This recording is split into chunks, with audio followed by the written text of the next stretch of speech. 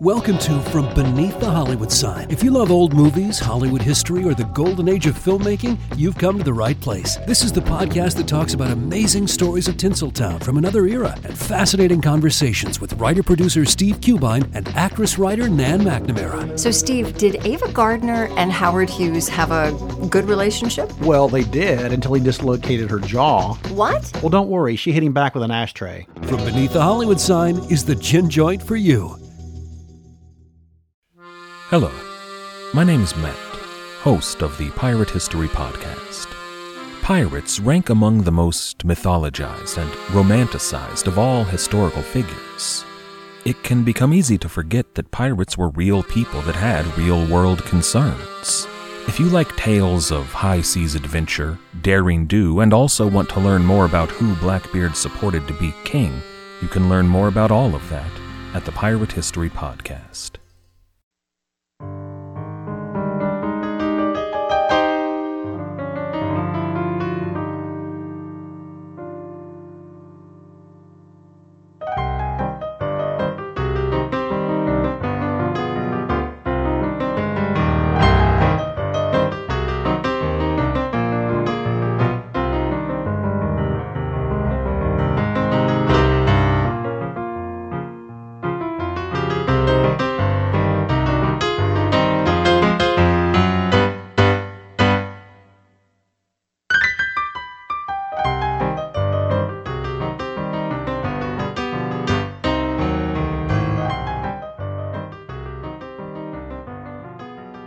Welcome, everyone, to the Most Notorious Podcast. I'm Eric Rivenes, and glad you've got a little time to share with me today. So we've got pirates on the menu, and who doesn't like a good pirate story or two?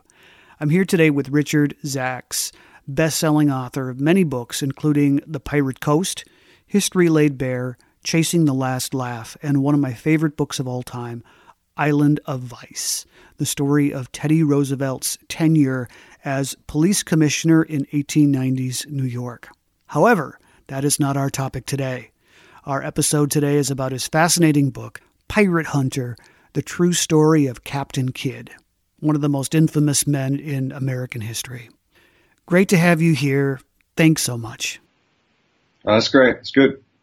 So what inspired you to write a book about Captain William Kidd? I think that the most compelling part of the story was that everyone gets it so wrong. I mean, at the time, they're starting to get it right. It's been 10 years, but they got it so wrong. And I was fascinated with kind of cleaning up the myth and getting to the true story. And I spent almost 4 years in the record. So it was the story kept changing and I think getting better. It almost plays out like a novel. You couldn't ask for better twists and turns. Absolutely. So from early on, most of us develop this stereotype of pirates in our head. You write in your book that you had that same stereotype. Peg legs, parrots, eye patches, lots of R's. Where does this come from? And how do these stereotypes separate from historical fact? Well, I think a lot of them, came from the early movies and the Captain Bloods and Errol Flynn and all the rest of it. And there are some historical facts in there. I mean, not all the pirate details are wrong. I mean, guys did get maimed. There were the occasional peg legs and eye patches. They did actually wear the clothes of a lot of the aristocrats that they stole from, so they were dressed pretty bizarrely sometimes.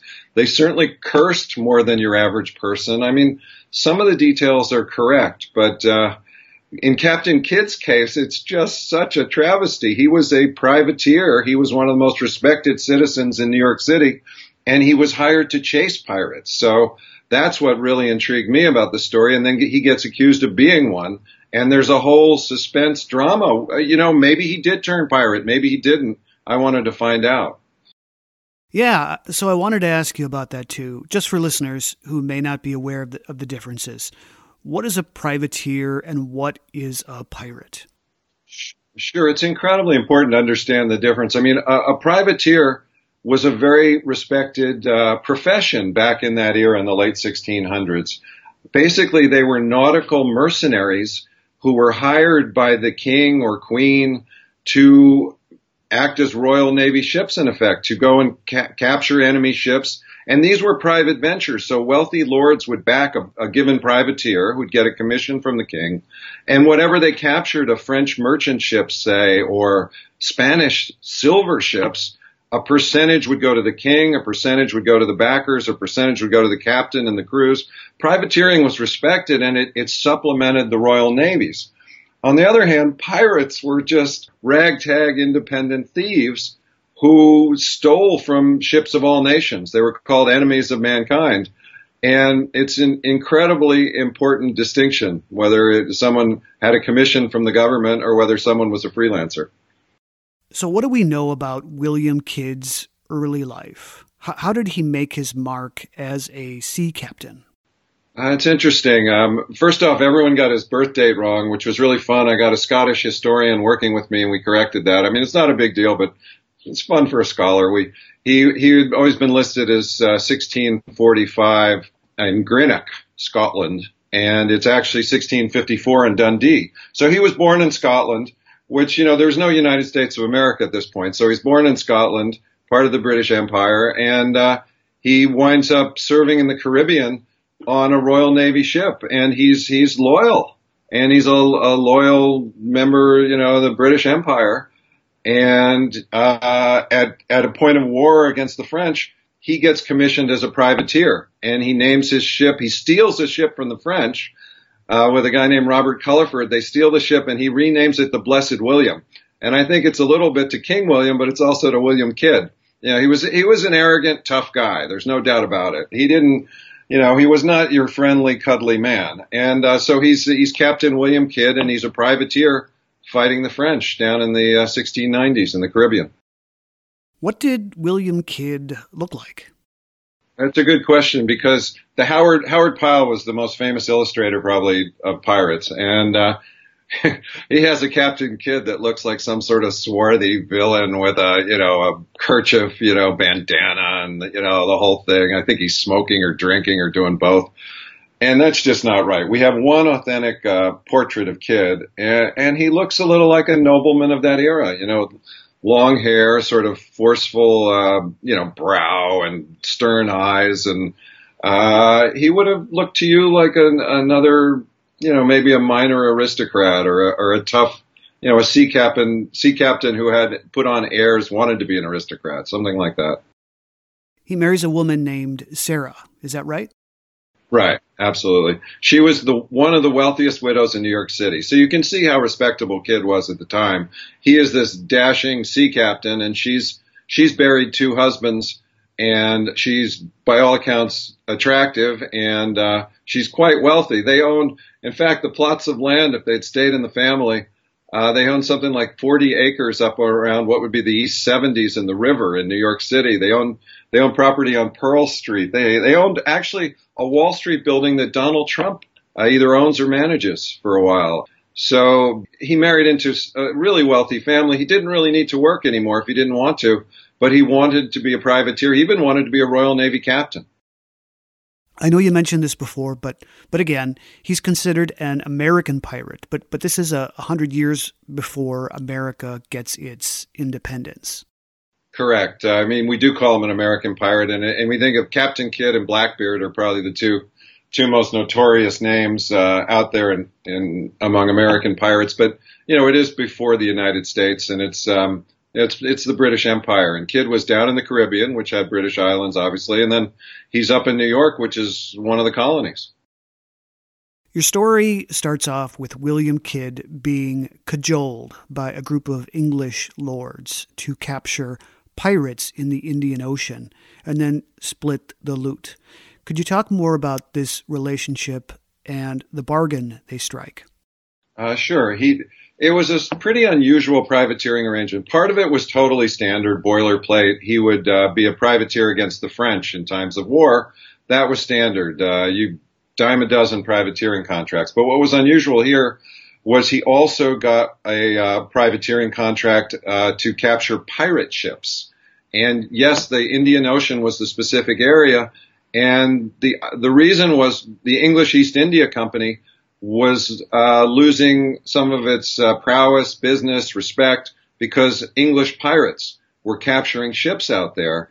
And, as maybe your listeners know, the English East India Company would eventually take over India and is arguably the most successful semi-private enterprise in the history of business. So this was, in theory, Kidd was going to go out there and capture, British pirates and help the English East India Company. But there really was more of a deviousness behind it. 4 of the lords who backed him had been squeezed out of the East India Company and were not making money there. So this was a way that they too could profit from the Indies. And Kidd was able to negotiate the terms a little. Yeah, I wouldn't say they were great, actually. He tried to bargain, but on paper, he was supposed to give, I don't have all the numbers in front of me, but at least 50% was supposed to go back, to the lords. And these men that he was hiring, they were used to a bigger share. This was not the greatest share. This was a pretty unusual. I think even 75% was going back to the lords. So he didn't really strike the greatest bargain, but, I think he knew. Look, I'm not saying he was the most, squeaky clean man ever. I think he knew when you're out on the high seas, you could sell some of the treasure, some of the booty a little early, and nobody would care. Privateering missions sometimes returned 100 to 1 on the investment, which is just unthinkable. If you get 10 to 1 as an investor, you're the happiest man around. 100 to 1's extraordinary. So they were all going to make a lot of money if he captured a few ships. How did Captain Kidd prepare for his voyage? How did he hire his crew and get things ready? Well, that's really interesting, too. He got the ship built, a custom-built ship. That's how powerful and wealthy his backers were. Normally, you bought a merchant ship, you added a couple extra cannons to it, and off you went. Kidd was really thoughtful about this, and he wanted to have a galley, which was unusual. He wanted to have oars so that if another ship was becalmed and there was no wind, he could literally have his men row over, and that gave them an extra weapon. The trouble was that most of your average sailors didn't want to be galley slaves. They didn't want to be rowing, but it wasn't going to come up all the time. So he really thought about this ship. He put 30 guns on it. This was a powerful ship. He called it the Adventure. So Captain Kidd sailing on the Adventure galley, and he needed a crew, and that was always a problem in that era. There was a shortage of sailors, and the Royal Navy was notorious for its press gangs. It would literally get people drunk in bars, knock them over the head, and they'd wake up the next morning having signed something, and they were on a ship and couldn't get off. And if they, showed any disrespect, they were flogged.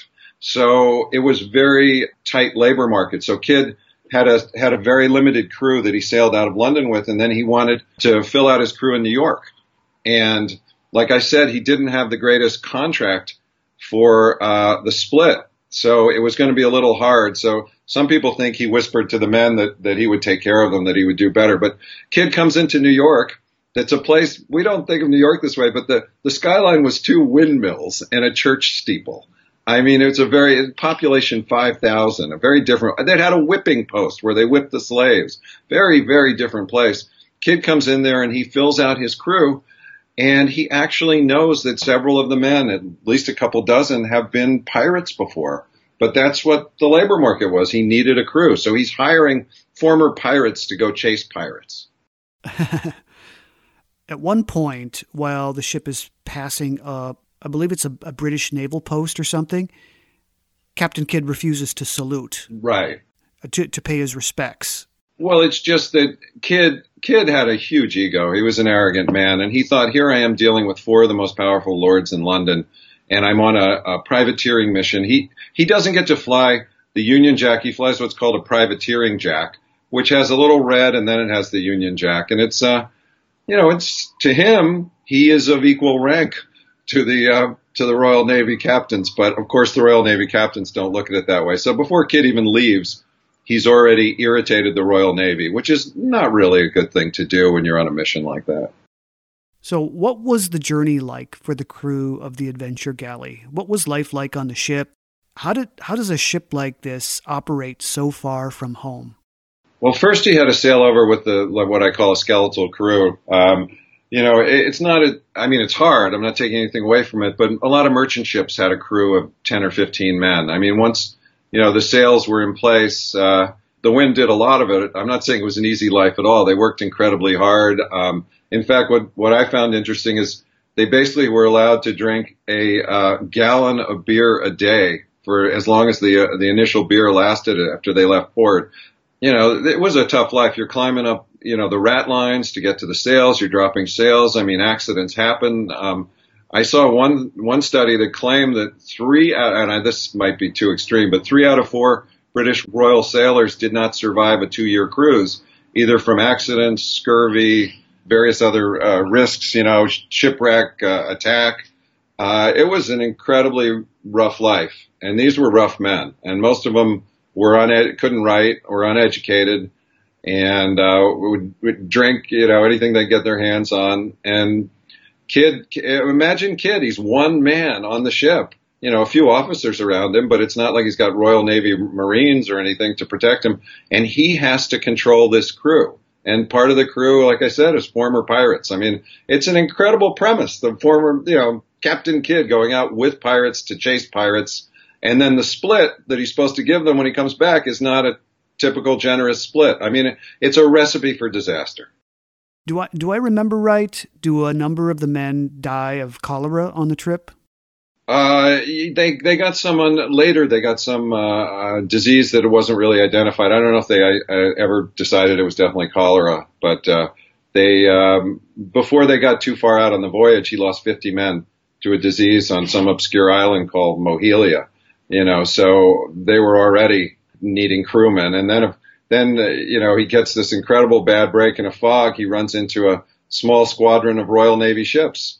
And he feasts with the Commodore, and all is well. But Kidd can clearly sense that Commodore Warren, is going to want to take some of his crew, because that's what the Royal Navy always does. So Kidd sneaks off in a fog, and then Captain Warren starts spreading the reports that Kidd is a pirate. Why would you leave the Royal Navy squadron here? I mean, he just left it because of common sense. He thought his mission was as important as Warren's, and he didn't want to give up any crewmen. But he hasn't even really started. He hasn't reached the Indian Ocean yet, and he's really irritated the Royal Navy, and not a good thing. So no good pirate story is complete without a nemesis. And for William Kidd, it was Robert Culliford. I know you've already talked a little bit about Robert Culliford, but could you talk more about his background and offer a few more details on how he and Kidd met? Sure. The two of them were sailors sailing together. They were both young, I'd say in their 30s in the Caribbean. And Kidd and Culliford, when war's declared between England and France, Kidd and Culliford sneak over and capture a French ship out of a harbor. And this is an incredible, this is wonderful for the war effort. And they bring it to Antigua, and Kidd gets made captain. And we're not sure if this is his first captaincy, but it might be, or it's at least one of his early ones. And he's made captain, and Culliford is part of the crew. And the ship's called the Blessed William, and they're going to attack French ships. And the only problem is that Culliford wants to be a pirate. He doesn't want to be a privateer in the war effort. So Culliford and a bunch of other rogues go and steal the ship out from under Kidd. It's deeply embarrassing. He loses his own ship. And so Kidd survives. Kidd gets more commands. Kidd becomes a successful privateer. Kidd marries one of the wealthiest widows in New York. And now he's on this mission. And of all the pirates that he has to capture, one of the most notorious ones on the list is Robert Culliford. And Culliford's out there in the Indian Ocean acting as a pirate. It sounds like the plot of a movie, Well, you're breaking my heart. It's been optioned so many times. And Nick Cassavetes, who's wonderful and who was in Entourage and made Alpha Dog and all that, he gave a very generous option for 2 years, but we just couldn't get the movie made, So anyhow, that's really too bad. So the Adventure Galley made its way to the Cape of Good Hope. What luck did Kidd have finding pirates on the wide open sea? And was he eager to engage? I would say he was very eager to engage them, but he did not have much luck. He sailed, and they didn't run into any pirate ships. They didn't run into any French ships. The only thing he had taken so far was a little French fishing boat, basically, on his voyage from London to New York. And that actually was worth, I forget, 400 pounds or something like that, which was a lot of money back then. So that helped pay for some things. But he had absolutely no luck. So they went to the place where the ships came down, and called the Red Sea, where, the trade coming basically from Persia down to India, which are these incredibly rich ships full of gold and jewels and silks. And Kidd wasn't supposed to capture those ships, but it was kind of a technicality. If a pirate captured a ship first, then Kidd could capture the pirate, and then the courts could decide, in theory, who should get the goods back. Anyhow, that's where it was. We will be back after a brief word from our sponsors. The storm broke in Chattanooga one night in 1906 when a young woman was the victim of a violent crime. From that moment, the city knew no peace for 4 furious years. At the center of the storm was the notorious inmate Dave Edwards, who was awaiting trial on murder charges. After a high-profile case threatened to go cold, the desperate county sheriff did the unthinkable by freeing Dave Edwards from jail and deputizing him to track down the fugitive.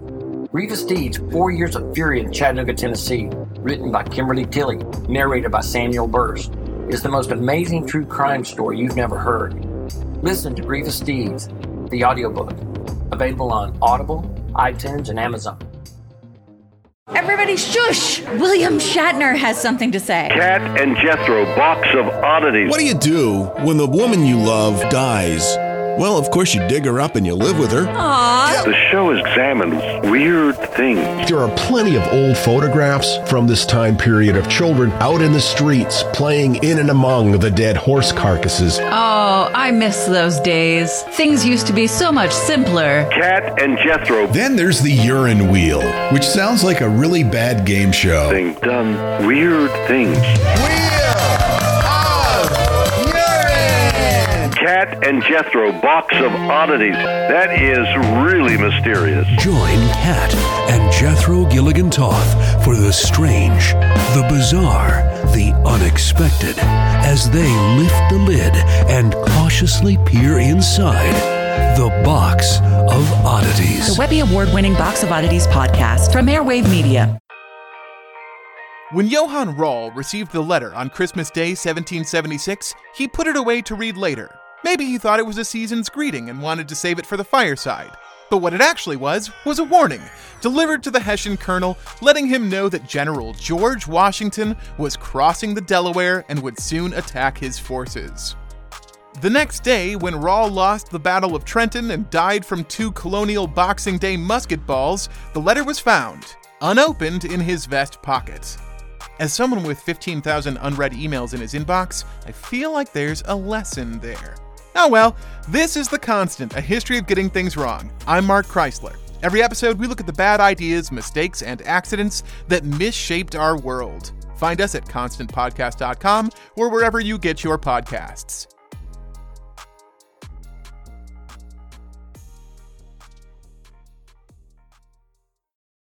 And we have returned.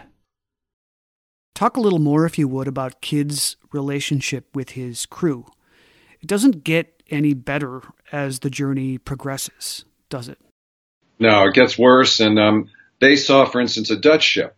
And the crew, with, 24 former pirates at least aboard, they want to attack the Dutch ship because, and Kidd says, because we are poor, we should become rogues or something like that.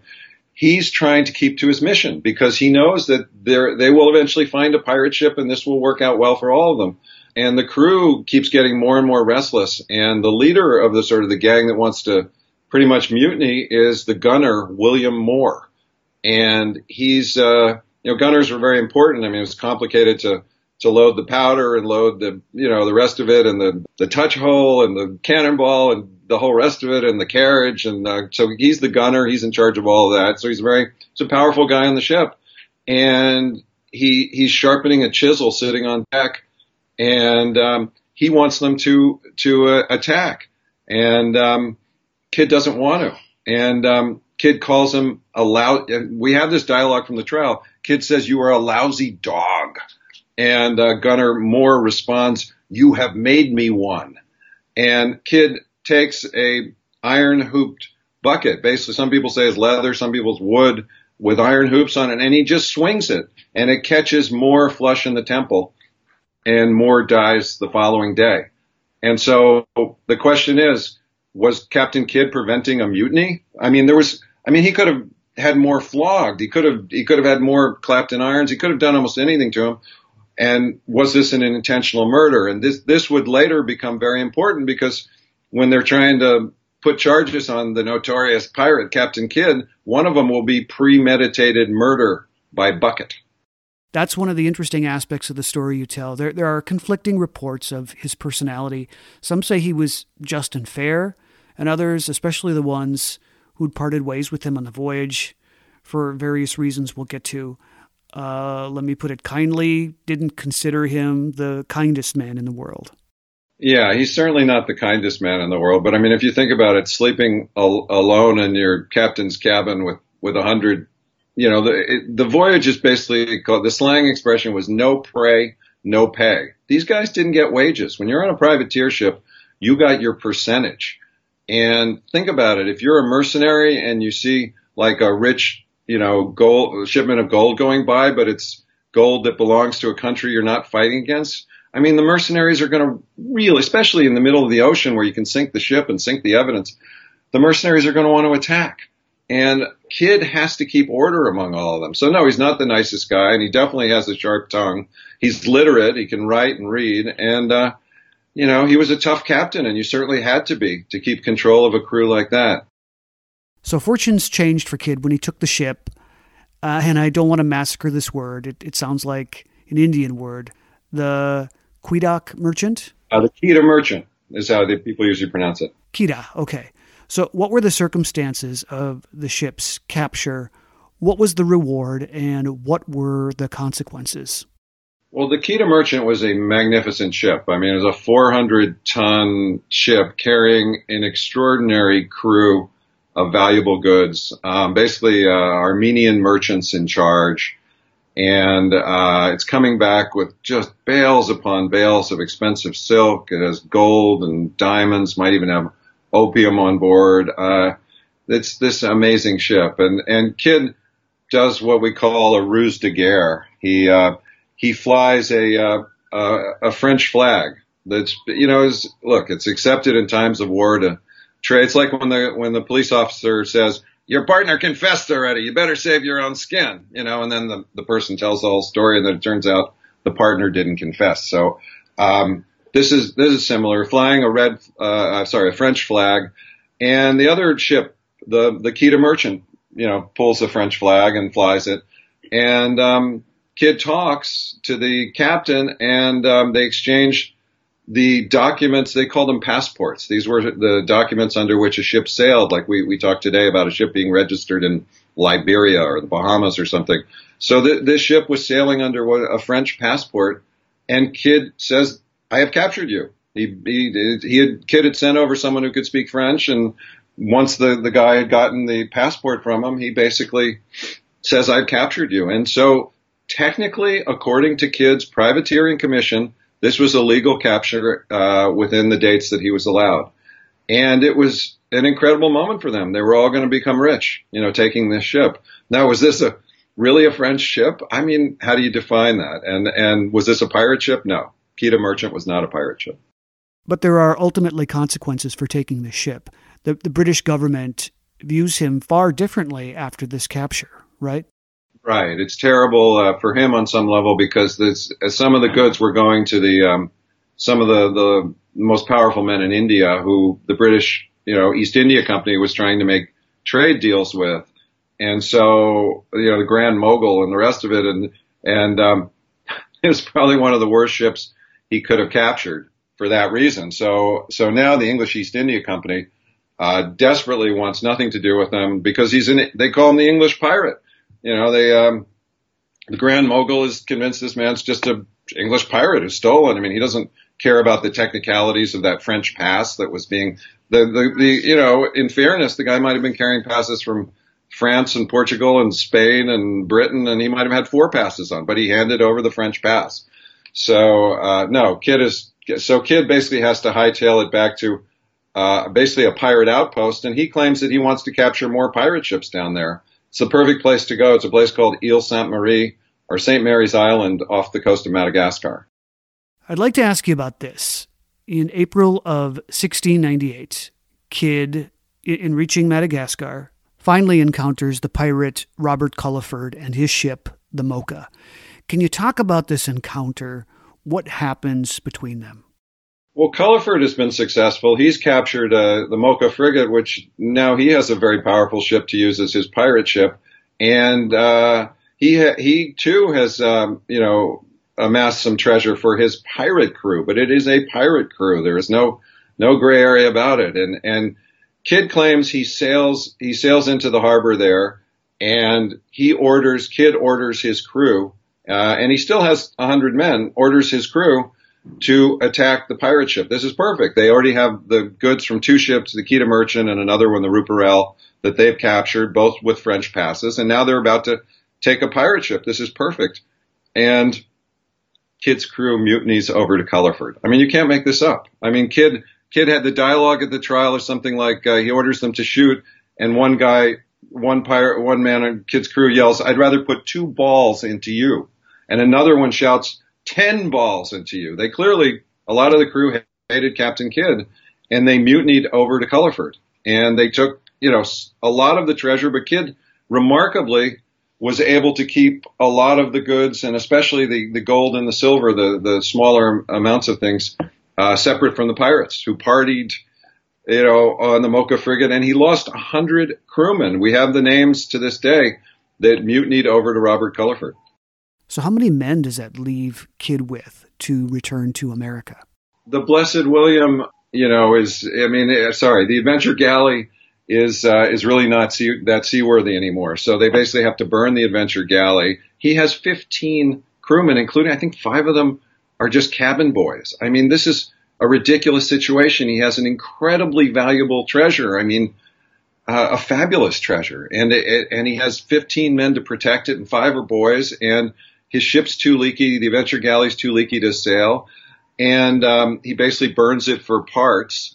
And then he is going to sail back on the Kita Merchant. So he has a skeleton crew to sail back a 400-ton ship with the gold and the silver. He has something like 150 pounds of silver and 75 pounds of gold. And he's going to head back, and he thinks that he's pulled off a miracle, that he's going to deliver to his backers this extraordinary treasure and be hailed as a hero.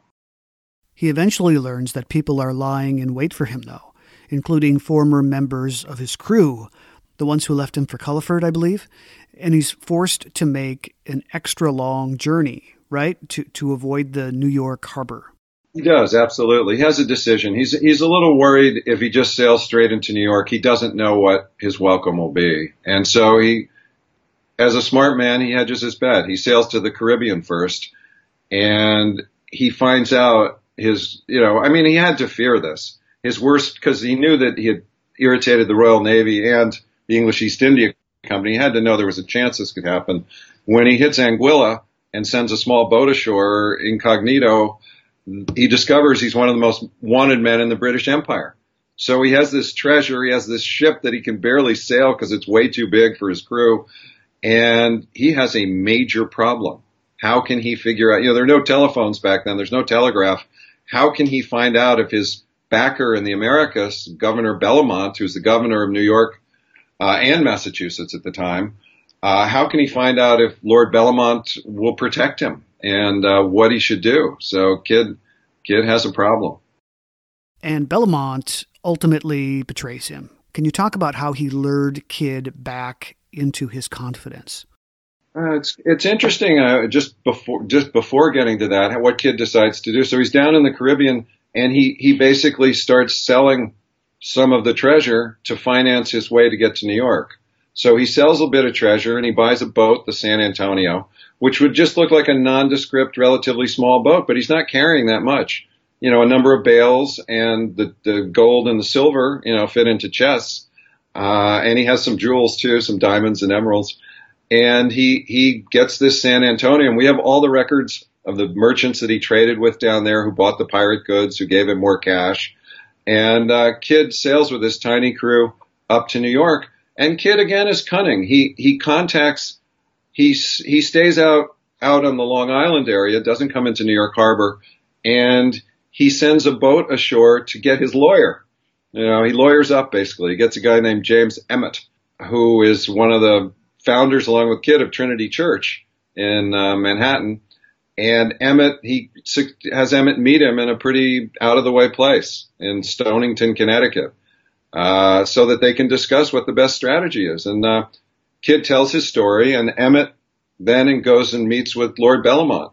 And Lord Bellomont is quite devious. He does everything to make Kid think that Kid is extraordinarily welcome. He does kind of word the letter, if you read it closely, if your story proves to be as you say, or something like that. But basically, it's a very welcoming letter. And Kid decides he's not totally convinced that Lord Bellomont will be on his side. So Kid does another cunning thing. He hides the bulk of his treasure on Gardiner's Island, which is up near the eastern tip of Long Island. And it's, sparsely populated, and he makes a deal with Gardner, the owner. And so he hides the bulk of his treasure there, and he hides a little bit on Cononicut Island, which would become Jamestown, Rhode Island, with a Captain Thomas Paine. He hides some pounds of gold there. And then he sails up into Boston, and he thinks that this is his sort of get out of jail card, the fact that his treasure is hidden elsewhere. But it doesn't quite work out that way. So Kid is arrested and sent to Stone Prison. What was Stone Prison like for him? Obviously not very pleasant. No, it's cold, it's damp. Kid's wife, Sarah, beautiful former widow Sarah, has come up to be with him. She's brought her family possessions, silver, and she's wealthy. She comes up there, and Kid is treated as a notorious pirate. At first he looks like he's going to be able to lead them to the treasure, and this might be his chance to escape. But then Lord Bellomont keeps probing through various nautical officials, people who are in Boston Harbor, people who've had contact with Kid, and he actually finds out about where the goods are stashed on Gardiner's Island. So he's able to send someone to Gardner to get the treasure. So now Kid has absolutely no leverage, and now it's in Bellomont's best interest to turn over the treasure and turn over Kid to the other lords who are far more powerful than Lord Bellomont, the other lords back in London. And that's basically what Lord Bellomont wants to do. But then there's a problem that there are some members of the House of Commons who want to prove that Kid was a pirate, and they want to disgrace the lords and disgrace the king. And so he has to keep Kid in prison almost a whole year till House of Commons is back in session, because they want Kid to testify before. This is an enormous scandal. I mean, the King of England is being accused of hiring a pirate to steal from the East Indies. And the lords just cannot allow the story to go that way. They need the story to be they hired a privateer and Kid turned pirate. They need to demonize Kid and hang Kid. That's their goal. So Kid's caught in the middle of a political tug of war. So eventually Kid was transported to England to face an interrogation by Parliament. And unbeknownst to him, Tory politicians wanted to use him as a political tool. Is that right? Right. They want to disgrace these four lords. I mean, this was the Lord of the Admiralty. These are really four of the most powerful men in England. It's extraordinary that they were the backers. They didn't even sign the document, though. They had like their shills. They had, like the groom from the stable signed for one of them. But this was a chance to make 100 to 1. And I think in their heart of hearts, the lords hoped that pirate ship had just captured East India goods right from the British East. These were competitive men. And they were not allowed. The East India Company was a very small club of wealthy lords. These lords had been excluded from it. And I think they would have liked nothing better than Kid to have captured a pirate ship full of East India goods, and they could have kept them. But, so Kid is grilled, and he defends himself articulately. He says the two ships I captured were with French passes. I've done nothing wrong. But it still doesn't work out well. And in what is a complete surprise to him, Kid is suddenly on trial for piracy on the high seas and the murder of William Moore. Were his attorneys competent defenders? No, they were not competent at all. And he had they were being paid quite a significant sum, and they somehow mysteriously disappeared right before his trial too, which makes it, of course, worse. And they were back then. They were supposedly only allowed to advise him in points of law. They didn't. It's complicated, but they really did not help him with his defense. But the heart of his defense are these two French letters, these two letters of passage that each of the two main ships that Captain Kidd captured were carrying. So his defense completely hinges on that. And Kidd didn't even know that he was going to be charged with the murder. That was a complete surprise. But he's convinced that the French letters will exonerate him and he won't have a problem. But when they get to trial and he asks that these letters be produced, the judge actually tells him that the letters have been lost if they ever existed. And Kidd's just flabbergasted. I mean, those letters have been read in Parliament. Of course they existed, but to the 12 men in the jury, whatever the judge says is fact. And if they ever existed, I mean, that's the most arrogant line in Kidd's trial. So he did not get a fair trial. What arguments did prosecutors use against Kidd, and what was the eventual outcome of the trial? Well, the arguments were pretty straightforward. They got two of the people who mutinied against Kidd and turned pirate, a guy named Joseph Palmer and a Dr. Robert Bradenham. And it's interesting, Bradenham got captured by William Penn's men in Pennsylvania with a huge pirate treasure, and he was facing the noose. He was going to be hanged as a pirate. So he turns crown witness against Kidd, and Kidd is furious because these were two of the most notorious pirates against him who'd gone over to Culliford and taken pure, illegal booty, impure illegal booty. And they are the witnesses against him. And he just accused them of, have you been promised your life, to sell out mine or to give away mine? I am the innocent of them all. I've been perjured by wicked people. He just can't, when he has to look at those two men testifying against him, it's just too much to bear. But they basically testified they don't know if those French passes existed, and they just completely sold him out. Kidd really had no chance at all. He was doomed from the very start, right?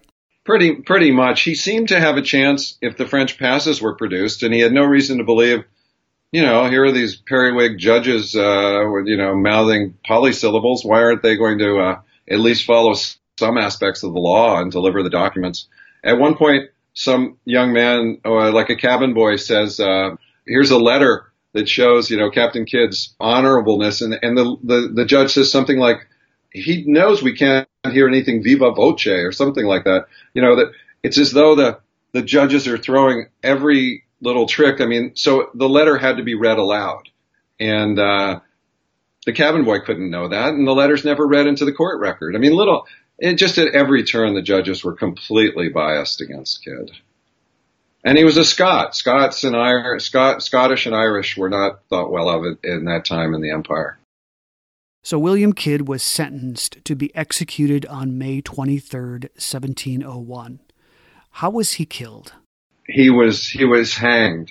He tried to save his life by offering to take a ship and deliver 100,000 pounds of treasure. And I think this is where the rumors of, Kidd's incredible treasure come from, is from that. He sent that letter to Parliament, and it was widely known that he was offering to go bring back a huge treasure.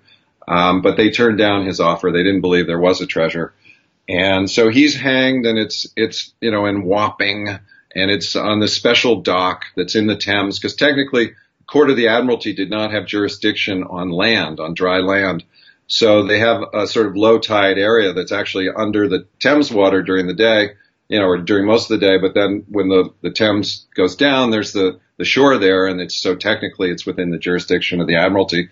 And executions back then were huge celebrations. I mean, there were people, sold snacks and pies and, rum, beer. It was just a big raucous party. They followed the prisoners. There were 4 prisoners that day. They followed them in the cart as they're being drawn to execution dock in Wapping. And, there'd be a minister there, and each of the prisoners was allowed to say his final words. And some of them, people say some of the most pathetic thing would be like, prisoner's final words. It would go on and on and on when he had nothing more to say, just to extend his life a little bit.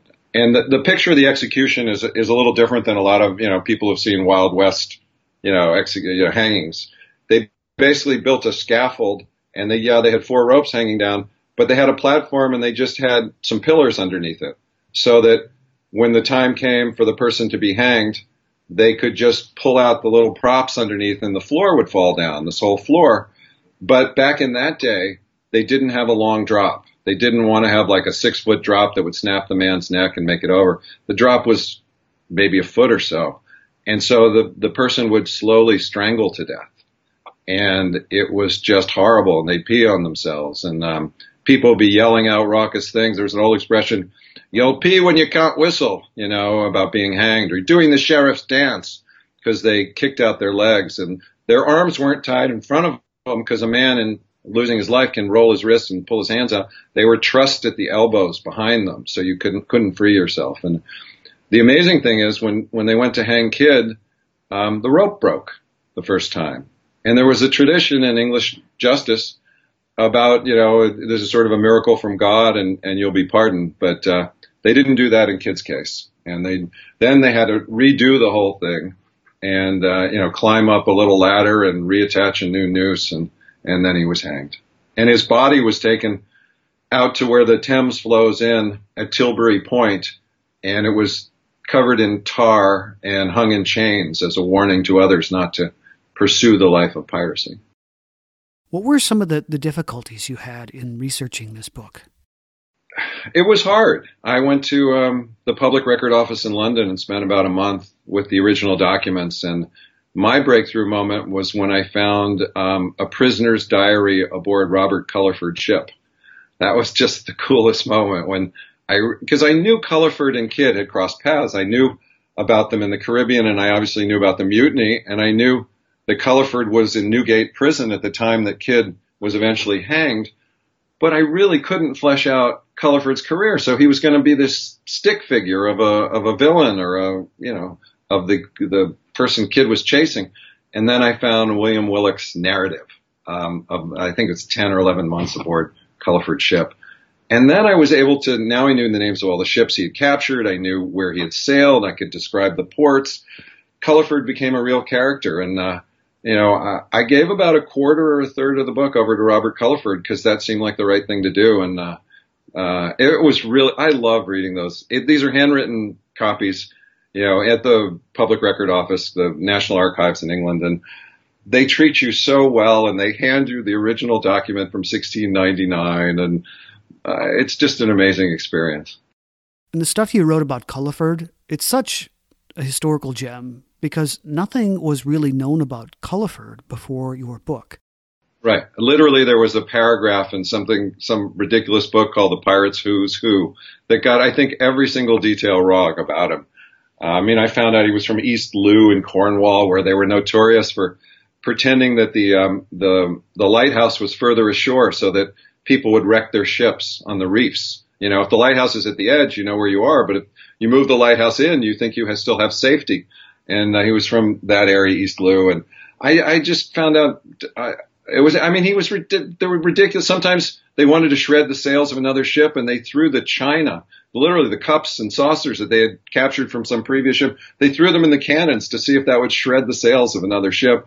They snuck up on a ship pre-dawn, and Culliford ordered the pirate band to strike up a tune and shock the other ship.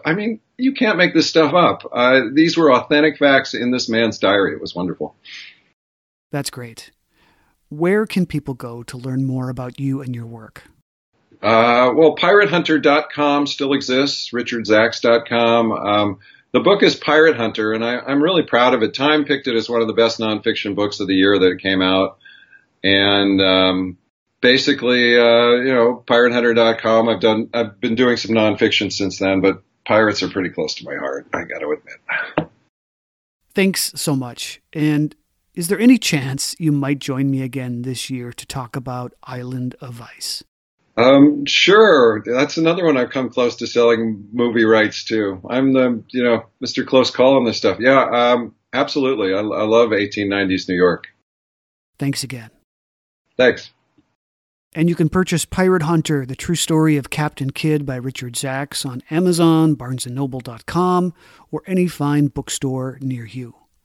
This has been another episode of the Most Notorious podcast, broadcasting to every dark and cobwebbed corner of the world. I'm Eric Rivenes, and have a safe tomorrow.